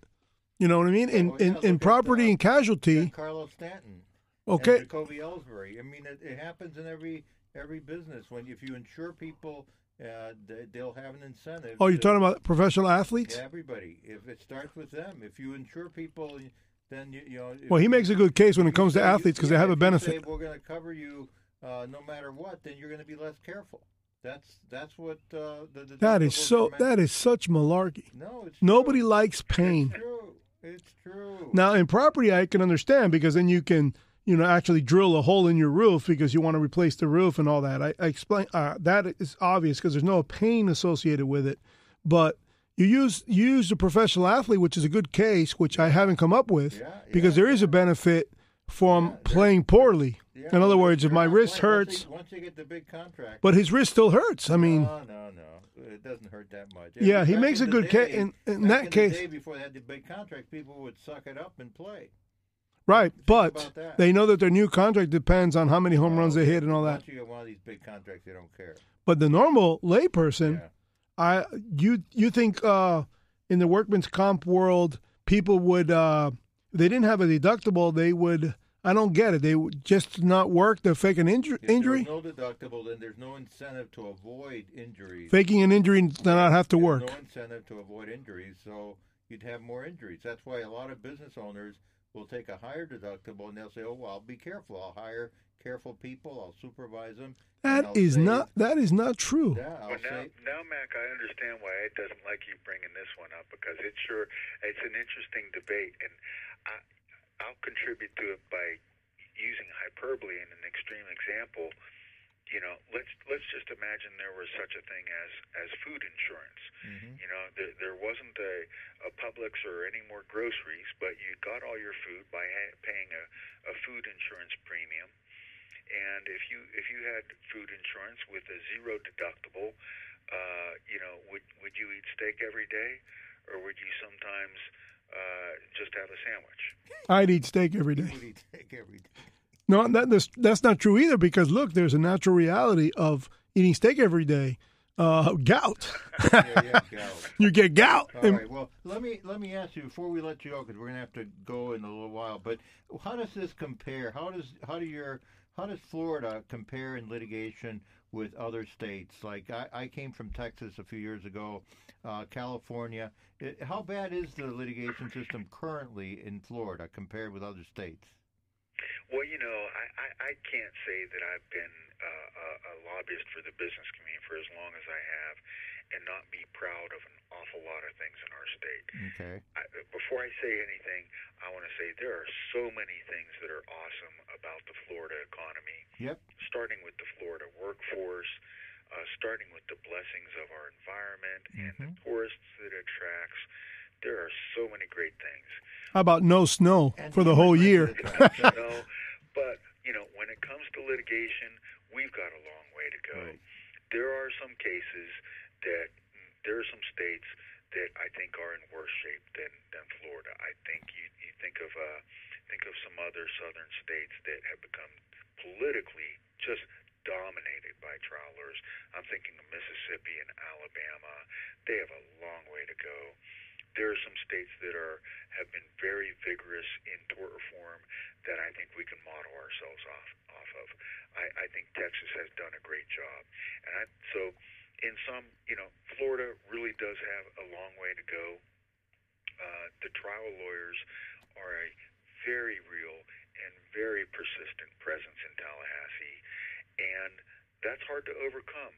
Let's face it, I represent thousands and thousands of small independent business owners, but they're guys like Mac, who's busy actually running their business and employing people, and they can't stop what they're doing and travel to Tallahassee and spend weeks tramping up and down the halls of Tallahassee, making sure his interests are looked after.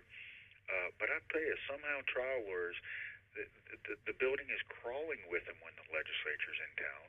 Somehow they manage to keep their business running and take weeks off at a time to personally lobby the legislature. I suppose I'd wrap it up by saying, that's why it is so important that business owners see the bigger picture. We can't ask them to take a week off and come to Tallahassee. But for goodness sakes, when your legislators are back home, knock on their door. Go spend 15 minutes with them. You might be surprised to find out how glad they are to take a visit from you and talk to them about your business. Engage your legislator, keep in contact with them, and when they come to Tallahassee, let them know that you're a part of a group like NFIB or whatever group you support that's keeping an eye on them when they're up in this state capital. Well, I thank you very much for defending our interest. Us little tiny businesses definitely need your support. Small business is what drives the American economy. It's what drives opportunity, innovation, and employment. So, to heck with the big businesses. Well, I believe you will have a new member shortly.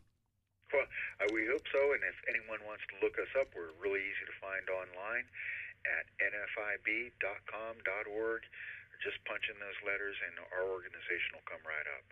And we're proud. We're very proud to represent independent business owners across the state and nation. So, thanks for the time, Mac and Ed, and I hope that someday I'll get down to your corner of the state, and I hope that you at least once make a trip up to Tallahassee to see to affect your legislature when they're in action. Well, the next time you're on their show, here's your homework. Tell the governor I still love him, and he knows it, and I want to see what smile he puts on his face when you tell him. Tell him you were on our show. He was here when this was being built, and he was here with his wife, Casey, when this place was just, in demolition mode back in January 2016. So I thank you for your time today, and it was nice meeting you. Absolutely. Thank you, gentlemen. Thank you. Bye-bye. So there you go. You might become a member of the National Federation of Independent Business. And maybe he gets rid of deductibles. How about that, Mapples? No. But I think it's really interesting that these guys are representing the... What do you mean, no? He actually had to give it some thought. Well, tell him you'll become a member. It's time to have the conversation. Read up on deductibles. I need to read up on the thieves that are the actuaries who come up with these numbers for 50 years now. They've been ripping us off with this deductible. But maybe the number of the... How many people don't go see their doctor because their deductible's so damn high? The opposite is occurring. The idea of a deductible is felonious.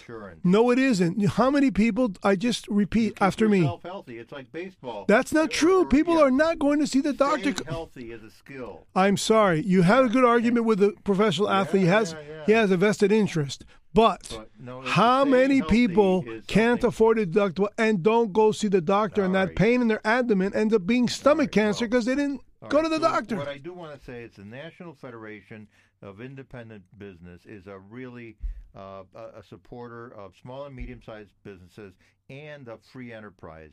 And you compare that with entities like the U.S. Chamber of Commerce, which is supporting illegal immigration and supports all sorts of other things. And then the Business Roundtable, which today came out saying that the purpose of a corporation is not to maximize profits to its shareholders, which is the traditional position, but now they want the corporation to have all this other social responsibility to its all sorts of other stakeholders.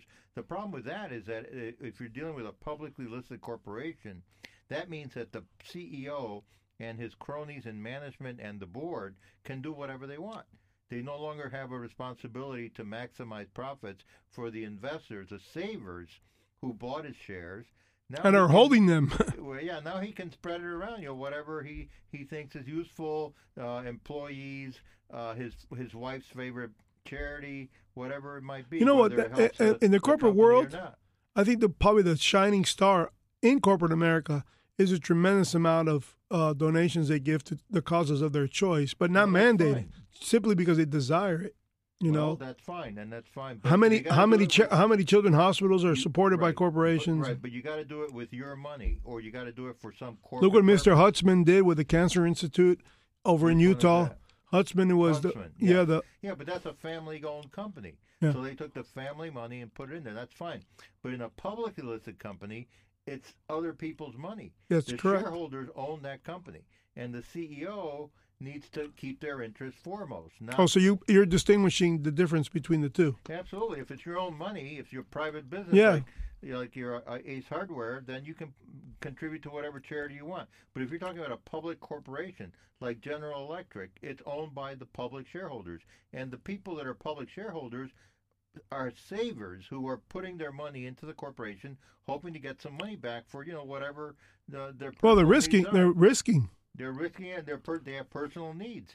So the CEO needs to put their priority first, and not go with all these other, whatever social responsibility he might. And the roundtable roundtable is the 200 biggest corporations publicly listed in America. It's led by Jamie Dimon. Oh my God! Are you kidding me? The CEO of Johnson & Johnson and people like that, all very bleeding. Tell Johnson & Johnson to cover his, because talcum powder is causing vaginal and uterus cancer. There you go. But Jamie Dimon is a crony capitalist.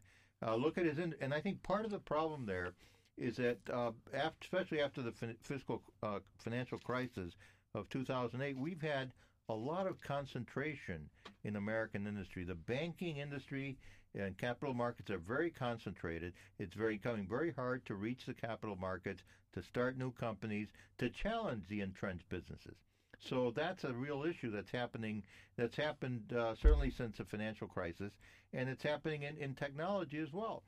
And part of it is regulations. We're increasing regulation and regulation of the capital markets. Yeah, regulation without outcome either, because there's nothing favorable about a stupid regulation. Well, but so the regulation makes it harder to reach the capital markets, and so it acts as a barrier to entry for the established corporations. And it doesn't allow a small business to even make a mistake. Yep. Because that's another thing that, talk about moral hazard.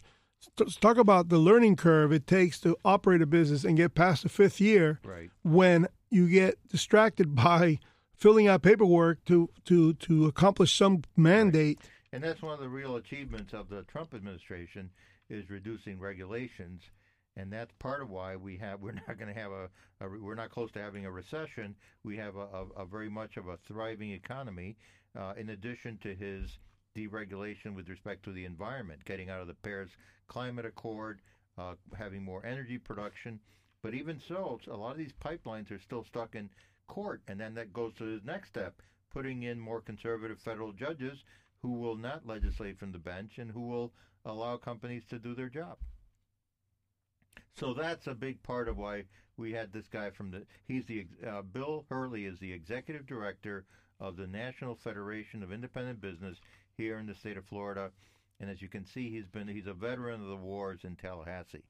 So that was very measured responses. Absolutely, very responsible guy. David Bossey is the media guy, and Bill was really giving us the nuts and bolts of legislation. So that was very useful, I thought. I think this is a very solid, concrete, conservative show. Now, we done for callers today? Yes, we had two callers today. We're going to have some good callers next week. I'm out of town, but then we're going to have some. So you do. So you basically the executive producer extraordinaire for one show, and now you're already asking for time off. No, absolutely. Well, I have to go to visit my mother and sister in Chicago next weekend, but then the following week is Labor Day, and Katrina from Women for Trump will be in the studio. She wants to come and see the studio since we have the whole. You know who replied to me on Instagram? Another Katrina. Katrina Vidal? No, Pearson. Pearson from Dallas. Yes, she's a Trump spokesman. Yeah, I just made a comment to her that struck a chord with her, and she replied.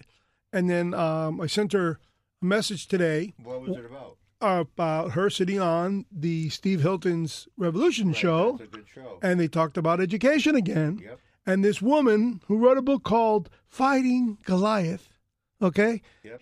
This person fought Goliath, not her. I heard her story. What the hell is she doing on the show? Oh. I should be on that show. Oh, you should be. Well, who's your publicist? Eduardo Vidal. I line up callers for this show. Yeah, you're an executive producer, media. You want me to get you on the Steve Hilton Next Revolution show? I also want to be on Bartiromo's show. That one requires my book. What did this lady with Fighting Goliath have to say? Maybe well, we should have her call in. Yes, I would like to commend her for writing her book and putting it in paperback. What's her name? Ooh, you busted me. You got to get that. Well, no, keep on talking. Whenever you get it, give it to me. We'll have her wait, call Steve. We can actually play for 6 minutes. You can hear. We'll play Steve Hilton's show if you give me a moment. She had a segment there on Fighting Goliath. Yes, Charlie Kirk was present. Katrina Pearson was present. What was her setting? And she was trying to take over a local school on behalf of No, adopt a teacher because they're being abused by the PTA, which abused me. Typical. And the union. It was so along. My testimony was 10 times better than hers, and because of people like yourself who are sleeping at the wheel, Draina sleeping at the wheel, Charlie Kirk sleeping at the wheel, Candace Owens sleeping at the wheel. These are kids that benefit from what I'm proposing, and my testimony is to their benefit because they will have children one day. They're waiting for your book to come out. Did you go to your editor this week? I spent 9 hours. Don't give us the name. It's a secret. Yeah, it's a secret genius who sat with me from 9 in the morning till 5 in the afternoon. He's going to be. I know he's Jewish, but I think he's going to be up for. You're already saying too much about him. You already called him a male. You call him a male Jewish person. Yeah, you weren't supposed to say any of those things. Doing it with Laura Loomer. Okay. You weren't supposed to say any of that. All right, good. So I'm going to continue here. If you can continue entertaining the audience. And you're going to look for the segment where this lady talked about her fighting the educational. Yeah, it's on the Steve Hilton show. And for a moment here, I watched. Have her call in. Just find out her name, and we'll have her call in. No, I want to actually play it on the air right now. Okay. If I can find it, because the clip is only 6 minutes, and quite frankly, it's very thought-provoking because it's right down my alley. For those of you who haven't, call, and then we'll play the clip, and then she can comment on it. And then, as you know, we have other educational reformers, like from Ed Choice, that we were waiting to line up to have them call in. So. Absolutely, we can do a show on educational reform. Well, Bill was saddened by the fact that it takes so long to do things in Tallahassee. That we've had majorities for 20 years, and they can't believe they haven't changed this law. And I was saying to myself, her name is Rebecca Fredericks, and unfortunately, I can't. I gotta now Google her. She wrote a book called Fighting Goliath, I think it is, Taking on Goliath. And quite frankly, taking on the educational establishment. She apparently took them on. Yes, absolutely. And we got to find out here. So I want to be able to play this. And it was only 6 minutes, but Katrina was there, and I haven't gotten a response from her. Pearson. Katrina Pearson. And Charlie Kirk. They were both there. Yes, absolutely. Mm-hmm. And give me a moment here because I'm trying to put this on my phone so I can put it right into the microphone. And since, you call it, balloon, it's one of those things. We're going to go here and watch this. He's got his own, he's got an online version too. So you're letting me down. You mean you have an online version of this? Yes, I do. Of this segment? It's right on the Fox News site because I wanted to make sure I heard it all because I was afraid that I didn't hear the entire segment. Mm-hmm. And well, I'll look her up and see if we can have her call in. It's not it's she that I want to listen to. It's him. I want to get on his show. Steve Hilton. Steve Hilton's Revolution show, absolutely. So as soon as I saw that Katrina was on there, and I'm going to see if she's all about school choice and why. And I'm saying, you know what? You haven't been in the grass. You haven't been in the grass. When you know what I've been through. Mm-hmm. So once I realized that unfortunately, we have to listen to their ad, so I'm doing free advertising for Fox News, and I think it's pretty tacky. But listen to...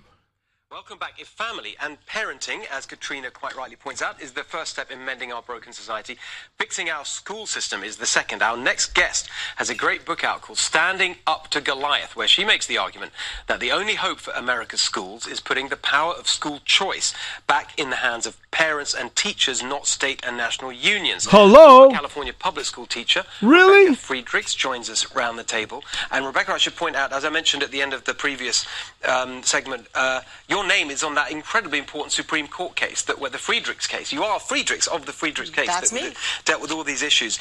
I'd love you to start with, because we talked about school choice last week, that just the power of the teacher unions and also the PTA, Parent Teachers Associations. This is right down my alley. In the process of blocking something that we all think, I'm sure, could be so beneficial for children and parents. Right. So there is only one reason America does not have school choice. Teachers unions, state and national teachers unions, not the local ones, the nice teachers who care about kids. Mm-hmm. And the state and national teachers unions have so completely bullied the PTA that in the 70s they asked me to resign PTA as into PTA a president stance of neutrality. Mm-hmm. So the PTA is no longer permitted to take any stance in opposition to the teachers unions. That's why you see parents out striking with teachers. Mm-hmm. That's why you see parents very confused about school choice. So they can't actually get the kind of changes they want because they feel like the teachers are going to be resisting them and they want to stay friendly with so it's at the school level and the community level, that's where it really operates. Well, it's actually more subversive than that. So the state and national teachers unions are so deceitful mm-hmm. that they use all these very clever messaging campaigns mm-hmm. to actually convince parents that if you go for school choice, then their community school is going to get gypped, going to lose money. That's exactly what they did at the K-8 Center. Example, when you say go for school choice, I don't know, vote for someone. That's exactly what they did at the K-8 Center. To have more charter schools in your area so that you have more choice. At the K-8 Center, when I was PTA president, they came after me like she's describing. For example, we have had several times on our ballot vouchers. Mm-hmm. And so they'll convince parents who would actually be better off with a voucher or an education savings account or something like that mm-hmm. to vote against it because they're so deceptive. What was really interesting to me is that how about converting the actual school to charter? Kind of gentle thing, not like the teachers' unions, but they've become just as much part of the Excuse me, yes. But Katrina, I mean, this all stand corrected. I hate the word charter for that these conversion. Unions fund the Democrats. Well, they do, and so maybe it's time we have a national discussion with a giant platform to talk about school choice because it's extremely important, particularly in minority communities. Mm-hmm. But, to what Rebecca's done, I mean, she's really been the embodiment of how all politics not only start local, but all it takes is one person to go out there and do the right thing. And as you mentioned, she ended up on a Supreme Court case. But we need more of that. We need more parents, more teachers doing these kinds of things so that, people like us can talk about them and get the word out to the masses. My attempt to do just the same. These institutions fund the left. People are actually funding their own demise. They're funding the destruction of education and indoctrinating their children with their own money. Yeah, and by the way, we'll get to a bit of that in Looney Left later in the show, but Charlie. Two quick things. Number one, thanks to President Trump's surprise victory, your case inevitably got restructured as the Janus decision was one of the most important wins. And President Trump doesn't get enough credit, and you don't get enough credit for putting Gorsuch on the court to replace Scalia. Because if Hillary Clinton would have won that election, that swing vote would have went in the incorrect direction, and the unconstitutional public funding of teacher unions would have continued. The second thing is this. If President Trump focused on 5 words, school choice for black kids, it is an undeniable message because the Democrats have just kept these poor communities permanently poor. And it's a cartel. Steve, this is no different than the worst mob family that you used to grow up thinking existed in the inner cities. Think Godfather, but worse. This is exactly what is going on in our education system. And your political point, I mean, that really played out in Florida, didn't it? With Ron DeSantis, he won nearly 20% of the Where am I going wrong if all these dots are connected and yet the amendment is not happening? Look at someone like Senator Cory Booker, who used to be a huge advocate for school choice. He actually served on the board of the Alliance for School Choice with Betsy DeVos, and then threw her under the bus when she threw out the confirmation process. And now as he's running for president, obviously he wants the money with teacher unions and is now trying to appeal to them. But this is someone... Cory Booker also stole $100 million from Zuckerberg. Pushing for it as well. So it just demonstrates, one, just the hypocrisy with him, and then two, that power that teachers unions have over particularly Democratic candidates. So, Rebecca, what do you think in terms of looking ahead and trying to sort of move this forward? What should be the priorities? How should we be thinking about this? All of America needs to adopt every single teacher they know. Because according to National Education Association internal studies, the majority of teachers lean conservative. So you have all these teachers funding the demise, as you said, the demise of their own beliefs, the demise of their own political beliefs, the demise of their own classroom. I can't disagree with the dismantling of a teachers union, but that's not the issue. Teachers are in crisis. We can't teach anymore. Parents have to be in control of the money that funds the school. Their teacher union is the reason. They're behind it. They're behind it all. They're funding every divisive problem in this country and in our classrooms. So what do you mean to talk? Where's just my being trophy? Specific about if the parents watching Do I get a plaque? want to do something, what should they actually do? To adopt a teacher? Yeah. I'm so glad you asked. Okay. So I wrote that book, Standing Up to Goliath. Yes. In that book, I address through very engaging stories, personal stories of teachers, every lie teachers have been told. Mm-hmm. And I show them how the unions have actually been controlling us through a culture of fear, using fear, intimidation, isolation, and ignorance to control us. And so if parents will just put their arms around teachers and hand them a copy of the book and walk them through it and stay with them, we even have on our website for kidsandcountry.org an Adopt a Teacher flyer they can look at. That sounds great. For kidsandcountry.org. I like the sound of that. It sounds very positive and practical. Thank you so much. Thanks, everyone. Okay, so... Teachers have a very high turnover rate, too. I think they get discouraged and frustrated with dealing with the union and the bureaucracy, the administration. Yeah, and then they look at their health care and they say, I can't quit. This is the best health care on the planet. Well, yeah. Now, I see that she can be an asset to what I'm trying to do. But if she thinks that hugging a teacher is going to solve the problem, I'm sorry. The last thing that we need to do right now is to hug the teacher. What we need is to be their boss. In other words, boss the teacher. Yeah, right. And so that the principal is empowered to also hire and fire the teacher. Right. Now, in the case of converting a school to a parent guardianship school, it would be the parents forming a coalition, either by election or by appointment. Maybe the first would be appointed. In other words, the people who actually got the vote and got who forced the vote. By the principal? The first governing board will most likely be the close-knit group of people appointed by the people who win. Who initiated the... Tell our audience that in Florida there's a legislation that allows parents to trigger an election to take over management of a local public school. Hello? However, the current legislation requires approval not only by the parents but also by the teachers. In separate ballots. In separate ballots. So the teachers will always be able to block it. So what veto. MAC is trying to do... Since 2013. Get an amendment so that the teacher's veto is removed. Right. So they vote collectively with the parents or not at all. Or not at all, I would say, because that's really not their business. None of those teachers that voted against us in 2013? So that's what we're hoping for. And we're looking for some legislative support and maybe some legislative sponsors. How are we doing on that? Jennifer Sullivan, who I've not heard from. Where's she from? She is from the Mount Dora area of Florida. Where is that? A little bit north of Sarasota. Okay. Maybe south of Sarasota, providing that I got my coordinates correctly. I've been waiting all this month for a call from their office. I leave voicemails and crickets, so it might be that someone's gotten in my way. And this is called the Parent Guardianship School? On parentguardianshipschool.com, you can see and read about my experience in 2013 and what I'm suggesting, and the actual law as written that we're suggesting, the amendment itself. You can see it underlined there on the website. Mm-hmm.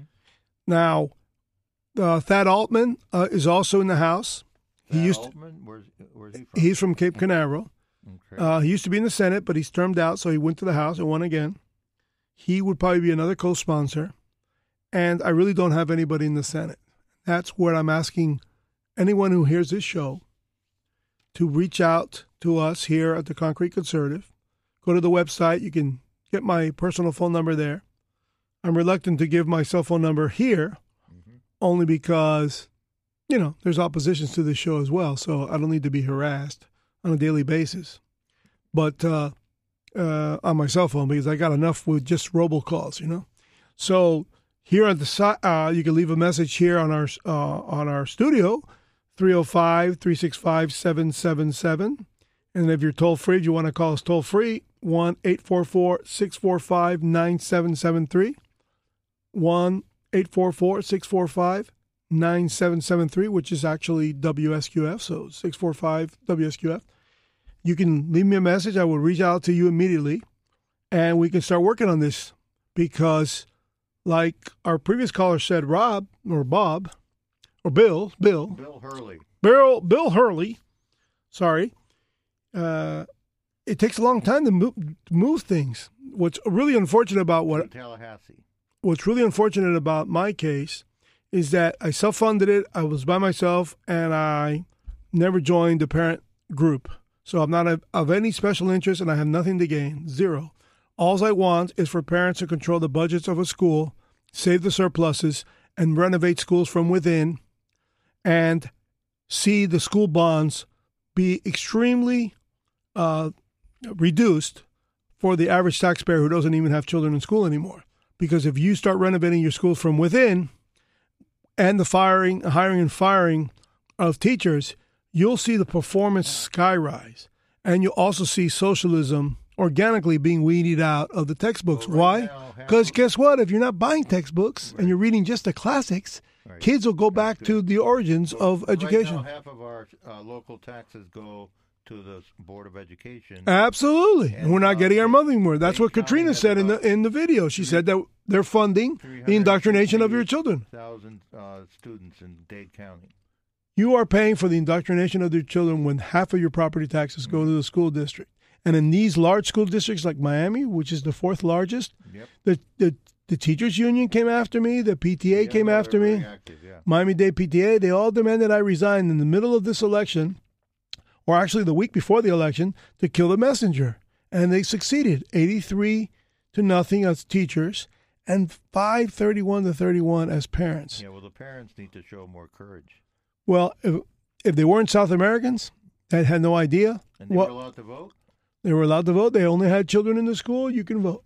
That's another thing that should have been praised.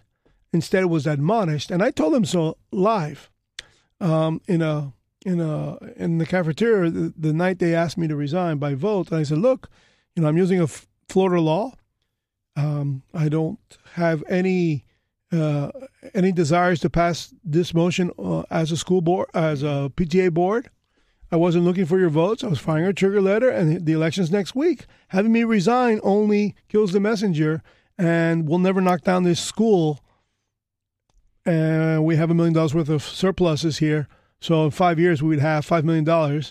By now, we would have already had the matching funds for the $9 million I had previously gotten from a developer in 2011, which ended up being the money that was spent on Mast Academy. So the high school. So guess what? It was all part of a big master plan that I succeeded at what I did and my community failed at what they did. And part of it was what Rebecca Frederick was saying.